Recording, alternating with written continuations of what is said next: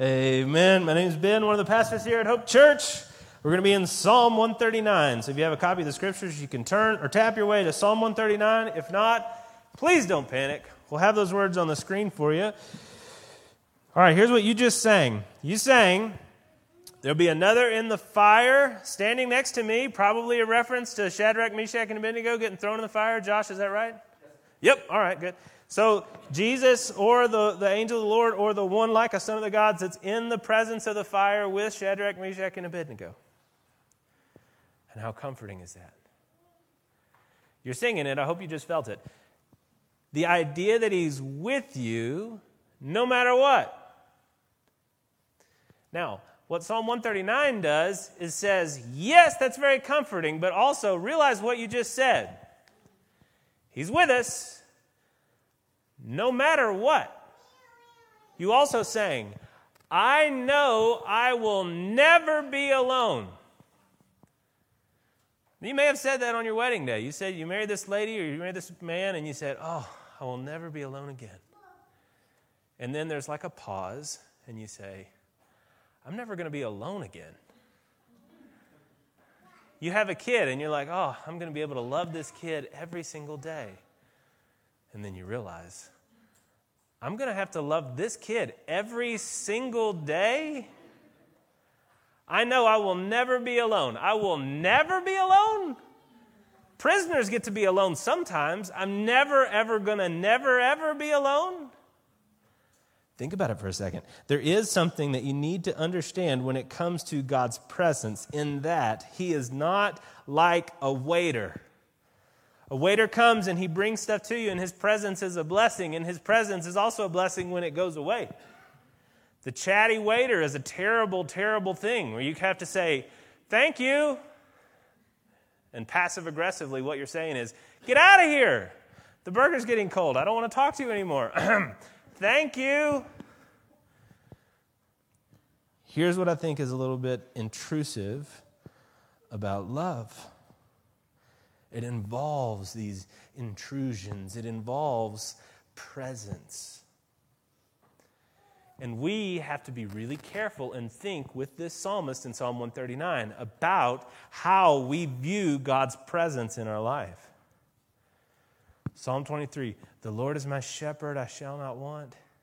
He makes me lie down in green pastures. He leads me beside still waters. He restores my soul. Amen. I want that. I want that presence. But now understand that His presence is always with you. For the Christian, I think this is something that we need to dig into in a heavy way. If we can understand some of the implications of His presence being always with us and our emotional reaction to that fact, we're going to dig into some sanctification. And I honestly believe that we'll get to some of the heart of what will begin revival. Psalm 139 says, O Lord, you have searched me and known me. You know when I sit down and when I rise up. You discern my thoughts from afar. You search out my path and my lying down, and you're acquainted with all my ways.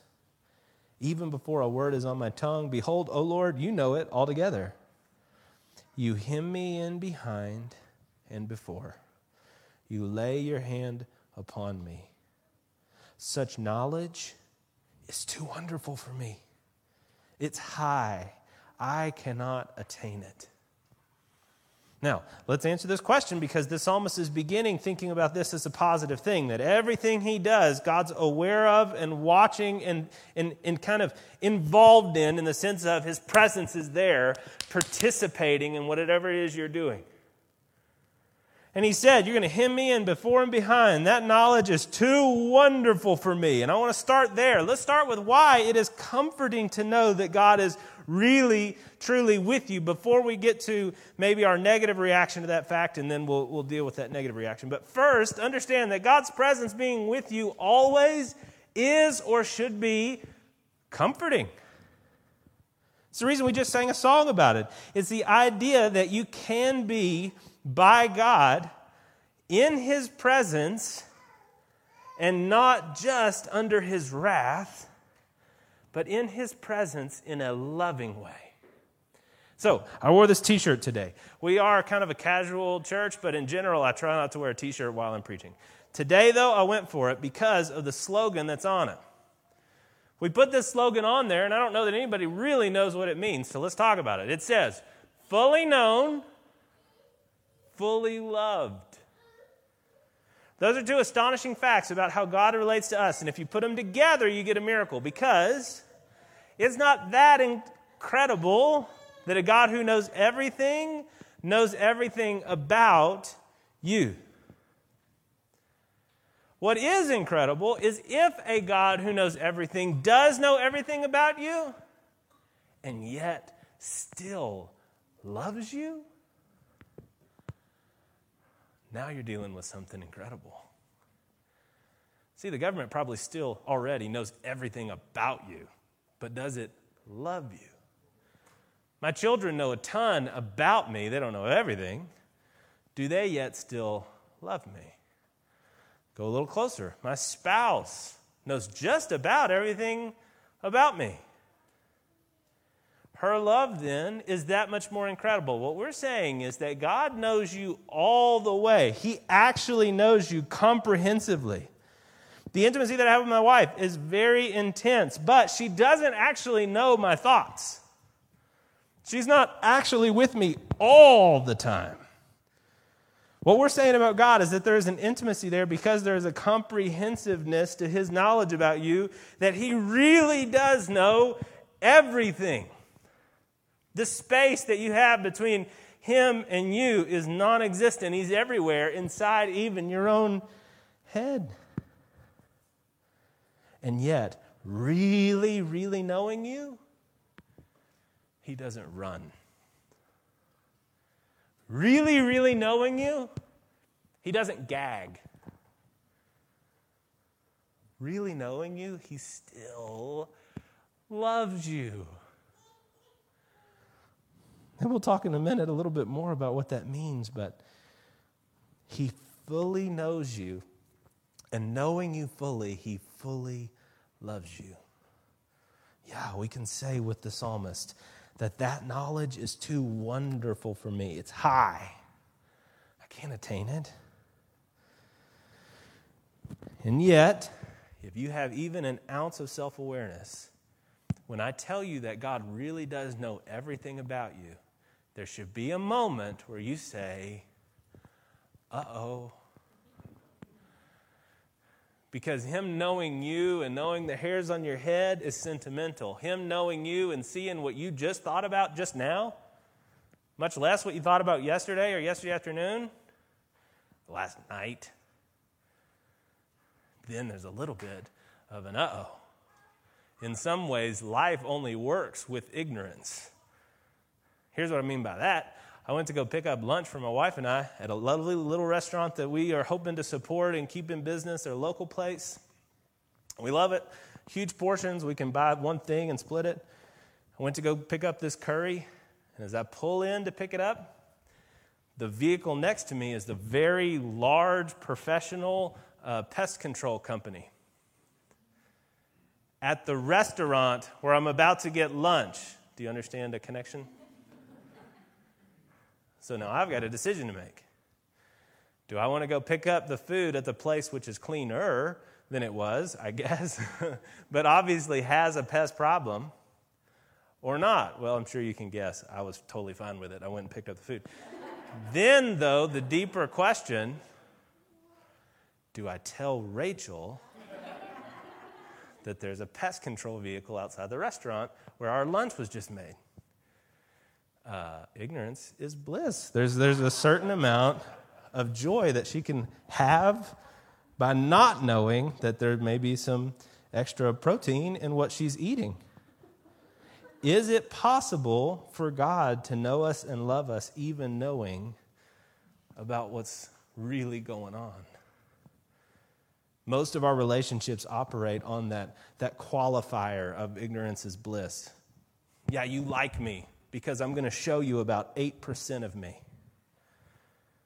But do you really like me if you really know me? And at the prospect of being truly known, many of us are going to respond like the psalmist. After he says, this is too wonderful for me, he says, also, what are my options? Where can I go from your presence? Where can I flee from your presence? Where shall I go from your spirit? Where can I flee from your presence? If I go to heaven, you're there. But if I go to hell, if I make my bed in Sheol, you're there. If I take the wings of the morning and dwell in the uttermost parts of the sea, even there your hand shall lead me, and your right hand shall hold me. If I say, surely I can hide, surely the darkness will cover me, and the light about me be night, even the darkness is not dark to you. The night is as bright as the day. For the darkness is as light with you. He's starting to try and hide, or at least confess that he'd like to. To be on display before this God in some ways is wonderful. Why would God give us that much of his thought? That he would consider us, that he would think about us? But to be put on display like that and to realize that that holy judge, those all perceiving eyes are looking at you, it's terrifying. We're not used to living that way. We automatically assume that there are layers upon layers upon layers of privacy in our world. We assume, and then we seek out that privacy in parts of the internet, in academia. That's part of the liberating experience of going to college for a lot of people. And they go through that really wild and totally unexpected experience of becoming agnostic. Okay, very impressive. You went to college and became an agnostic. How trendy. But that's the idea. I can finally hide from my parents. I can finally hide from the people who have been over me all my life. And now I can express some new thing, some new thought, now that I'm hidden. You go to the bar, you go to the club, you go somewhere where we always expect to be private, our own minds. That's why you have those comedies about somebody who can't lie, and how funny is it when they really say what they're thinking, when they really say. But there's no covering that can fake God out. He's actually there, and he's actually watching. Love can only really work that way, though. Let's talk about masks. Not just this. This is just a little piece of cloth that we wear for a little while. Romans 13. We're going to wear them for a little while. But let's talk about masks that everybody wears all the time. Because here's the byproduct of only showing people a certain aspect of who you are and maintaining a private understanding of who you are. The byproduct of that is that you're now presenting people with something that's artificial. A mask that you've built for yourself to display to the world a certain version of you. To project to the world certain qualities that you think are a really great version of yourself. And every time something bad happens that you did and you're ashamed of it and you hide it, that's one more layer of that mask. That's one more area that mask has to hide and cover up. And what ends up happening with that is that when people show you love, it feels good for a second, but you kind of realize, and will realize more and more over time, that what they love is really the mask. They don't even really know you. How could they? And so it does feel good, and you are motivated to maintain that mask when you get some kind of affirmation from these people. We're built to seek it socially or in love relationships. You're always seeking it. When you get it, it feels good for a second, but it never really lands because you know that they love the mask, but you always wonder, would they really love me? And cracks begin to form. It's like drinking Coke when you're thirsty. It has the appearance of quenching, but it doesn't really work. And so you just keep drinking and drinking and drinking, and the thirst grows rather than goes down. And your soul begins to tear because you have these opposing forces that are ripping you apart. Your need for love and approval and your total masking of who you really are. So you keep seeking that love and approval, but you're going to always have to hide who you really are. And that pulls and pulls and pulls you apart. This isn't why everybody does it, but for a lot of people, they then have to try and mask that pain. So they go to things that make them not feel anymore. Well, there's all kinds of stuff that can fit into that category. There's the obvious stuff like porn or alcohol or drugs, but there's the less obvious stuff that's also part of that. You can get really good at your job. Why? Because that level of achievement distracts you from that pain, and it also maybe seems like it's going to fix that pain, because that achievement will then give you approval, real solid approval, and you watch as it still doesn't work. Relationships, humor, the cracks continue to form. What the psalmist is saying, though, is not before God. Verse 13, you form my inward parts. You knitted me together in my mother's womb. I praise you because I'm fearfully and wonderfully made. Wonderful are all your works. My soul knows it very well.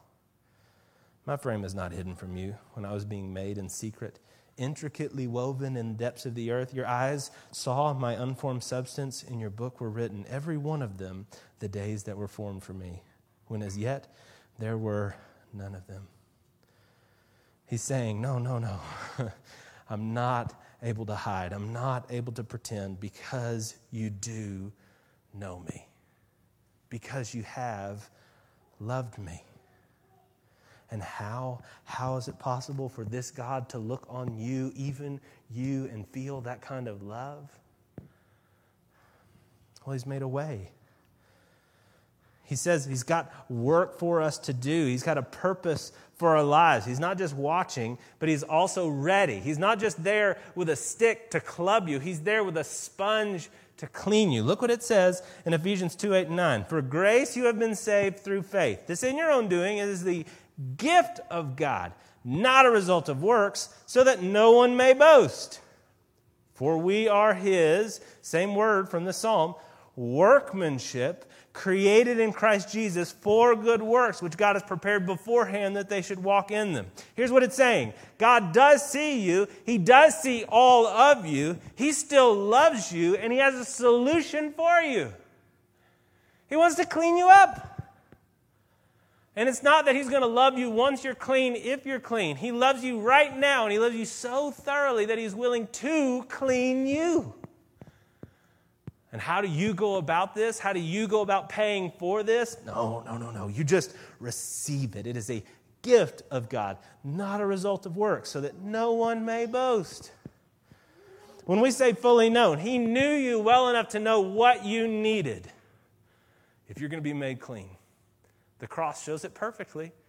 He knew what you needed if you're going to be made clean, and you are loved so thoroughly that he was willing to do it.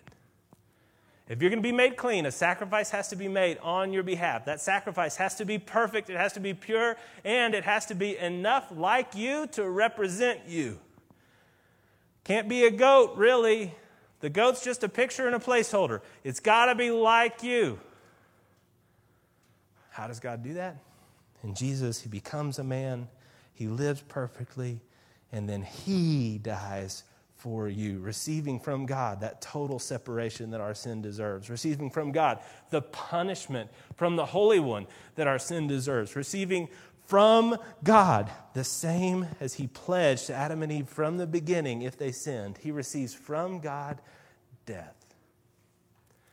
Yet he loves you enough to do it.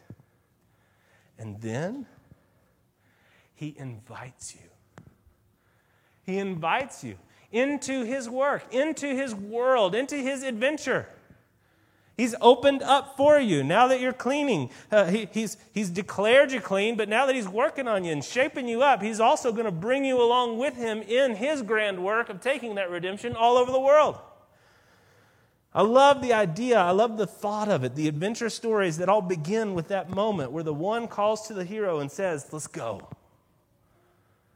That's what he's doing right now. He's ready to ride. It says these works are laid out for you to do. He's ready for you to ride. You can be happy in his presence as you work with him to bring about the things that he sees. And it says, how precious are your thoughts to me, O God?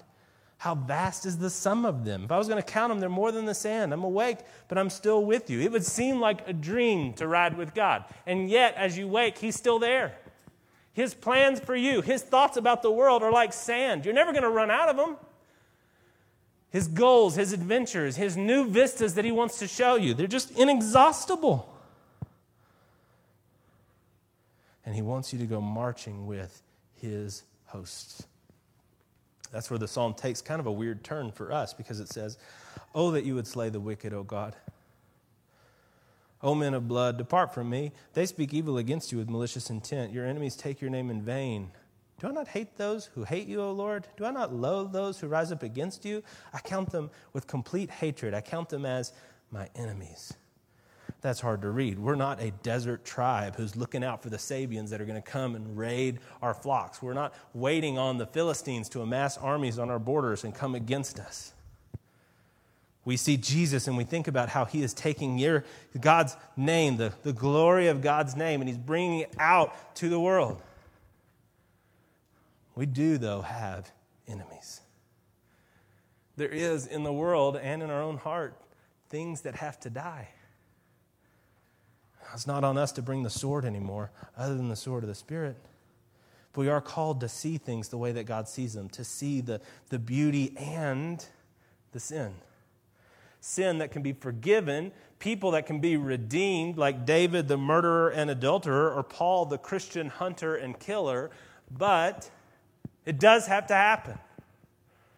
You are called to be a part of that and to have God's same hate for evil, even God's same love for those who perpetuate that evil. Then we can say with the psalmist, understanding that that's not just outside but inside, "Search me, O God, and know my heart. Try me and know my thoughts. See if there be any way, grievous way in me, and lead me in the way everlasting." Now, when I say revival, what I'm hoping for is the beginning of a movement of understanding that love and that grace that God has, and the pouring out of God's presence and acceptance of God's presence all over our community. But of course, if it's going to happen in the community, it's got to start with the church. And if it's going to happen in the church, it's got to start with the families in the church. And if it's going to happen in the families of the church, it's got to start with the individuals in the families. You can't just take Psalm 139 and say to yourself, "Oh, those things are true." Today, you have to reckon with the fact that the holy God, without shades, sees you. And the sin that you think is hidden is not. What I'm hoping for is revival. And revival begins with repentance. It's time to stop playing games and pretending like some of us are really godly people. We're not. We're very, very loved people. Will you look for, find, because it's definitely there, and then confess your sin to God? Can you pray with him and say, "Search me, know me," rather than trying to hide from him and only have him have access to some certain points in your life when you've got a really good mask on, but just really say, "Search me fully, know me, and lead me into the way everlasting." Can you say that? Can I tell you that revival may be waiting on you to say that? I don't know how not to make that argument from Scripture. Let us begin with that confession and that invitation for God to be in us, to know us, to see us. And then that commitment to get out and to do. Let's pray it right now. Close your eyes and bow your head. If this is something that you're ready to do authentically, not just because I'm saying it to you and I'm telling you to bow your head, but if it's something you're ready to do authentically, it leads perfectly into the Lord's Supper. It's what we're supposed to be doing all the time. I just need you to think right now and pray and say to God, ask him to show you your sin.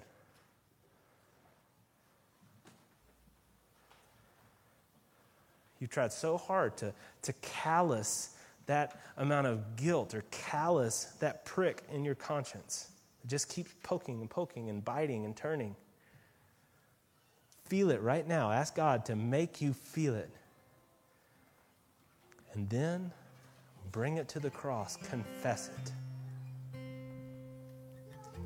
But confess it with the total knowledge that God loves you enough to clean even that. And then let it go. Commit instead to fill your life with pursuit of what God finds lovely. And right now, as you're doing this, as you're praying this and thinking this, I want you to think about somebody that you can talk to about this. If it's me, fantastic. I'd love to speak with you, but I understand that I'm not close-est to most of you. Think about someone that you can speak to. Make it more real to yourself. God's more real than whoever it is you're talking to, but make it more real to yourself as you tell a living, breathing person, and watch. Pick somebody with some gospel maturity and watch as when you take off the mask, they still love you. Feel the healing of that embrace.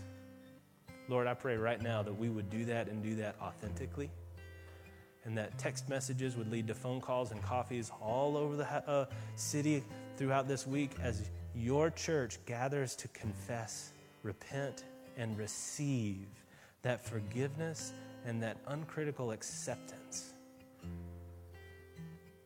so that we can walk away from the filth and start to embrace the mission that you've called us to, that we can ride with your host to bring about the change in the world that you want to see. Please do this miracle, God, for your glory and our good. It's in your holy name we pray. Amen.